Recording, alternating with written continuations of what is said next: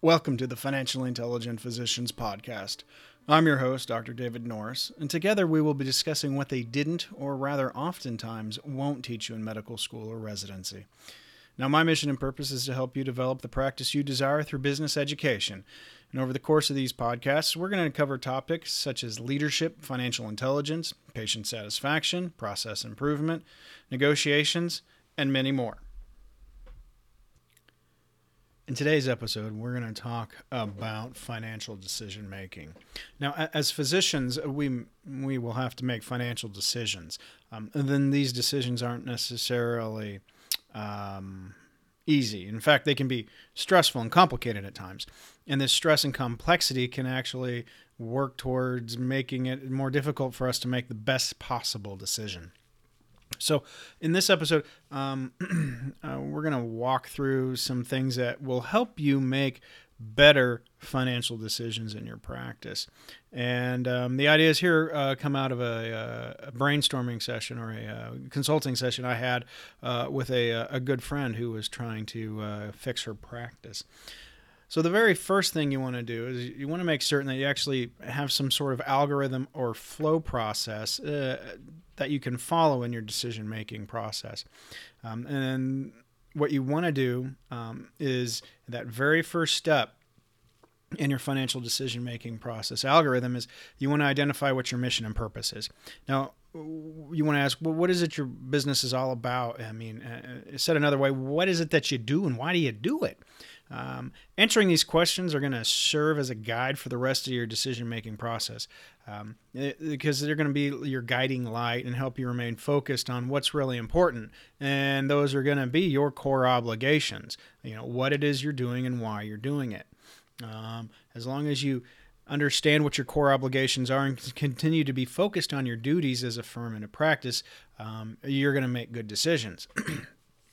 The next step is to ask, what's the issue we're currently facing? And is it an opportunity to invest in growth, or is it perhaps maybe an opportunity to evaluate an underperforming asset or something that's holding us back? Now, sometimes you're going to be presented with an opportunity to grow and move closer towards your mission and purpose. Other times, one of your current assets or one of your current processes or service lines might actually be holding you back from achieving your mission and purpose. And knowing which scenario you're in is essential as you begin the decision-making process. Next, you're going to want to evaluate the actual cost of the opportunity.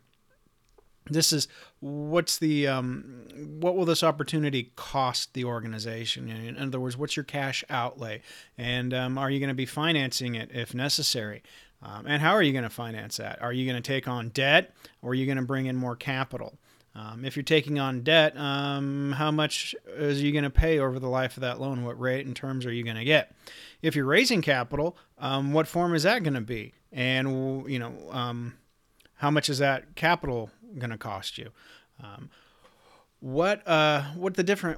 Basically you want to figure out what the different types of financing are that you have access to. And you want to be able to be certain that you fully appreciate all of the financing possibilities. After you've done that analysis, you're going to want to compare your options to your hurdle rate. Now, the hurdle rate's a very important thing that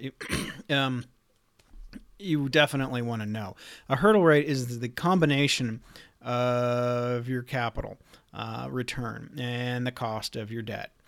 It's said another way, it's the average of the interest rate you pay on your debt or your liabilities and what kind of return your shareholders expect on their money.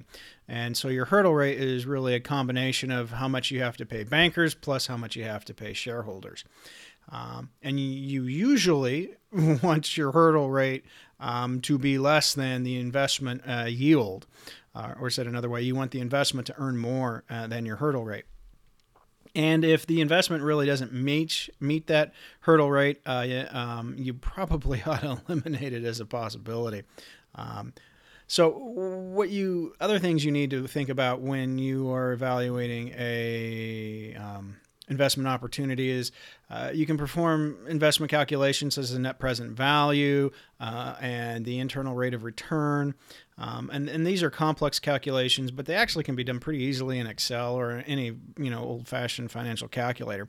And I actually go into detail on how to do these calculations and use the numbers they generate in my book, The Financially Intelligent Physician, what they didn't teach you in med school, and on my online course on financial intelligence. So after you've evaluated the options, you've run your calculations, you're going to want to evaluate all the options. And one of the big important questions you're going to ask is, what are my opportunity costs? Every decision you make comes with an opportunity cost. When you say yes to something, you're actually saying no to something else. And the important thing is that you realize what you're saying no to if you say yes to something. So do you even know what those other things are? So that you can really understand the true opportunity cost when you take that capital and invest it in an opportunity. And then I think another important concept that I think a lot of physicians and people in general get stuck in is what we call the sunk trap cost. So you need to understand what a sunk cost is, and it's probably one of the single most important impediments in financial decision making, and that's not seeing what a sunk cost is. Now, sunk costs are just that. They're costs that are sunk. They're costs that have been incurred and you are unable to recover those costs. It's the money you've spent and you can't get it back. It's like buying something at a going out of business sale. All sales are final. You can't return it and get your money back. So by realizing what a sunk cost is, you're going to be able to avoid the sunk cost trap. And it's the trap is the tendency to irrationally follow through with something even though it's not meeting your expectations because of some sort of investment you made. And this investment can be either time, money, or energy, or all three. I think a good example of this is, have you ever sat through an absolutely horrible movie just because you paid for the ticket? You hated the movie, but if you hadn't bought that $10 ticket, you probably would have left halfway through. Well, it's the same sort of thing when you're looking at your investments or opportunities. That feeling is an example of sunk cost trap. And the best way to do that is to recognize your emotions surrounding your investments of time and money and whether or not how they are affecting your financial decision making. Because if you don't, you may very well get in the sunk cost trap and actually wind up losing more time and money. So, financial decision making, it can be very stressful. So always do what you can to remain calm. Gather all the information possible about all the opportunities you're facing. Understand your mission and purpose of your organization. Understand what your organization's goals are and how these opportunities will help you achieve those goals. Understand your options and expected outcomes. And then finally, recognize what a sunk cost is and identify your sunk costs so you stay out of that trap. Doing these things are going to help you make the best and most rational financial decisions for your organization. So today's teaching point is this. Recognize that every time you say yes to something, you're saying no to something else. You want to know and evaluate the costs of the opportunities you're examining and those of the opportunities that you might say no to.